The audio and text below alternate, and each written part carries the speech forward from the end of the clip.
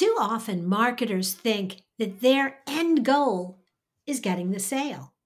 But the truth is, that's actually the middle of the conversation. Curious? Well, you'll need to listen to the show to find out how to get to the end zone. Okay, here we go. Welcome to More Than a Few Words, a marketing conversation for business owners. MTFW is part of the Digital Toolbox, and this is your host, Lorraine Ball. And today, we're going to talk about full circle marketing with Wayne Mullins. Our guest today is the founder of Ugly Mug Marketing. He's a husband, father of 4, founder, CEO, entrepreneur, and author. He's a generous soul, a risk taker, and an out-of-the-box, against-the-grain thinker and leader. And over the past 20 years, he has scaled multiple companies and helped hundreds of entrepreneurs do the same with their companies. He's also the author of a new book entitled Full Circle Marketing. Wayne, welcome to the show. Hey, Lorraine, thank you so much. I'm excited to be here. I'm really excited to have you because I love your approach, this idea that the conversation doesn't end with the sale. Tell me something. Why do you feel that way? I think, Lorraine, that, my background is actually in sales. And so as a salesperson, that was my job. My job was to bring people to the point of the sale. But what I quickly discovered in that process is that if I actually nurtured those people, actually cared for those people, actually checked in with those people after the sale, that very often they would in turn tell their friends, their family members, their coworkers about the product or the service that I was selling at the time.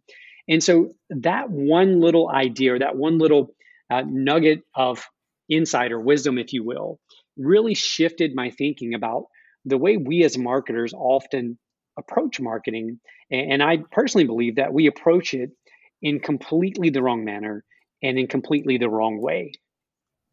Okay, so if we have been doing this all wrong, how should we be approaching this? How should we be engaging with prospects, customers throughout the process so that they stay with us, so that they do want to talk to their friends and family about us? Sure, great question. I think the first thing is this, that all too often marketers confuse the term marketing with advertising. So advertising is really the piece of marketing that is about attracting the customer. I would argue that the other whole part of marketing is the keeping the customer or keeping the customer in such a way that they become an evangelist for our product or service or our brand. And I think that by default, though, we live in this world where we're always chasing the new thing, the latest platform, the latest marketing tactic or technique. And so that teaches ourselves, or we teach ourselves, to be short-sighted, to not follow through with people, to not check in with people. And I don't know about you, but the world we live in, the area that we live in today, every single person has this little device that they carry in their pocket or their purse that gives them the ability to broadcast a message to the world. And so as marketers, we can leverage that if we choose to. In other words, we can turn those customers that we've attracted to our business, to our organization, into evangelists, often with just a little bit of forethought, a little bit of strategy, and just a little bit more effort than we've already gone through. Sometimes people think that this all happened with the advent of the cell phone, but there were actually studies done starting in the late 1980s by the federal government, their TARP studies on customer satisfaction and keeping customers. And the funniest thing was that the number one reason people changed brands or service providers, even back then, was simply that they felt the company didn't care about me. Yeah. So the age of the internet and cell phones, I think, has multiplied that and made it much faster.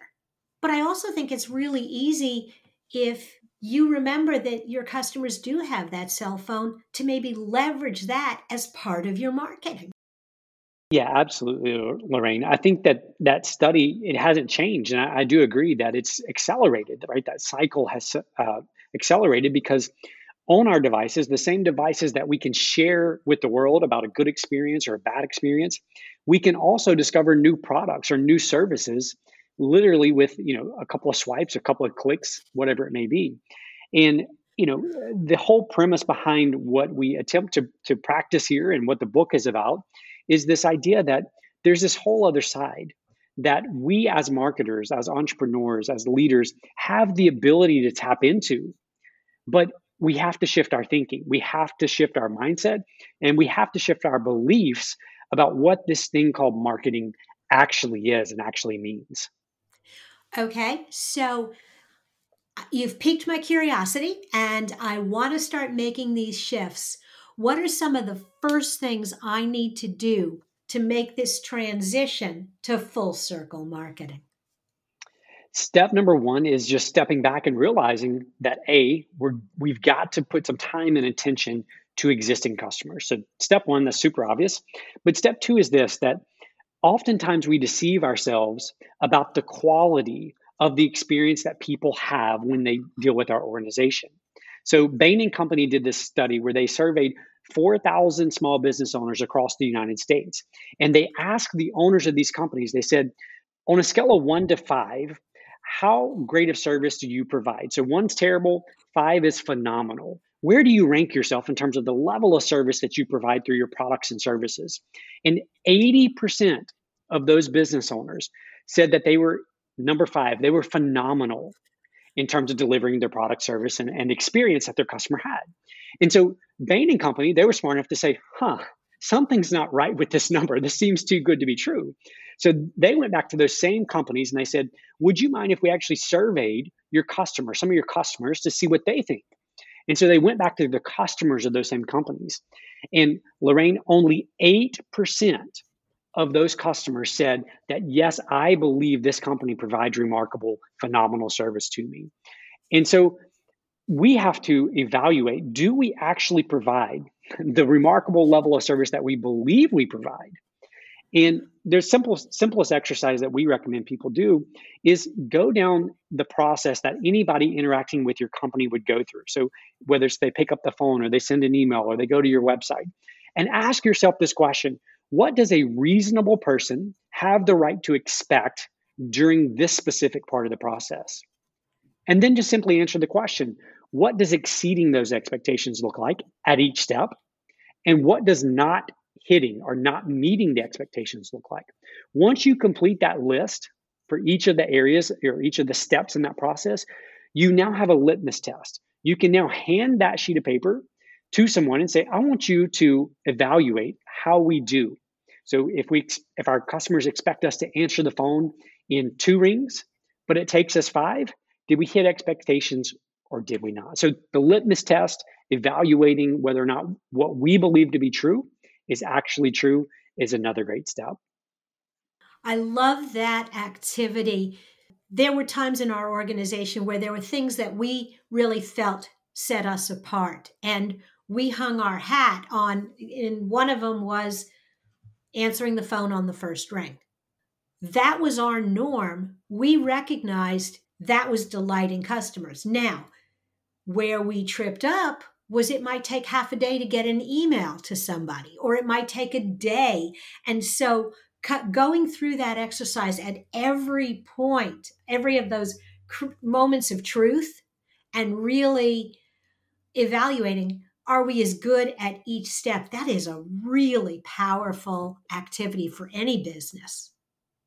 I loved your words, moments of truth, because at each of those interactions, there's 2 sides to the equation. There's what we believe is taking place. And then the other side of that is what they're actually experiencing, what they're actually feeling on their end. So whether someone feels something or not, the fact that they're feeling that thing is their reality, whether we agree with it or not, right? We may look at that thing and say, well, they don't have the right to feel that way. But the truth is, what they feel is what they feel. And so I say we have to look in the mirror. We have to say, okay, like you said, your term, I love it.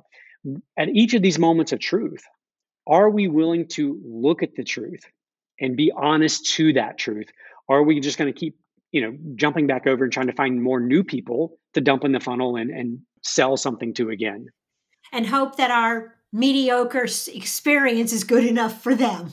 Yeah. Because that's what's going to happen. And I love this idea of really focusing in on your customer experiences, because at the end of the day, as you said, it's their reality. You may think you're delivering adequate service, great service, but if your customers don't think so or think they can get better somewhere else, they ain't coming back. This tool, this thing called the smartphone or the internet or whatever, these things that make it now so easy for people to find other products or other services, that same tool that oftentimes we look at as a negative for us also has the potential to be such a huge, powerful force in our businesses if we learn to leverage it, if we learn to, like you're saying, create these moments, right? These moments that are remarkable, these moments that are memorable, these moments that are shareable. It will completely transform the way people talk about us, the way people think about us, and what they feel towards us. Wayne, this has been great, and I am hoping that all of our listeners will think this conversation is remarkable and shareable. And I'm going to encourage anybody who's listening, if we have piqued your curiosity, you're going to want to look for a copy of Full Circle Marketing, available on Amazon and other places where you can look for books. Yep. Exactly. It's anywhere you can find books, you should be able to find a copy of Full Circle Marketing. Awesome. Well, we'll have a link to that in the show notes, as well as your website, Ugly Mug Marketing, so people can learn more about you. Sounds great, Lorraine. Thanks again for the great conversation. Thank you. If you've enjoyed today's conversation and would like to find other resources for your business, be sure to check out digitaltoolbox.club. Subscribe to MTFW wherever you listen to podcasts. This has been another episode of More Than a Few Words. Thanks for listening.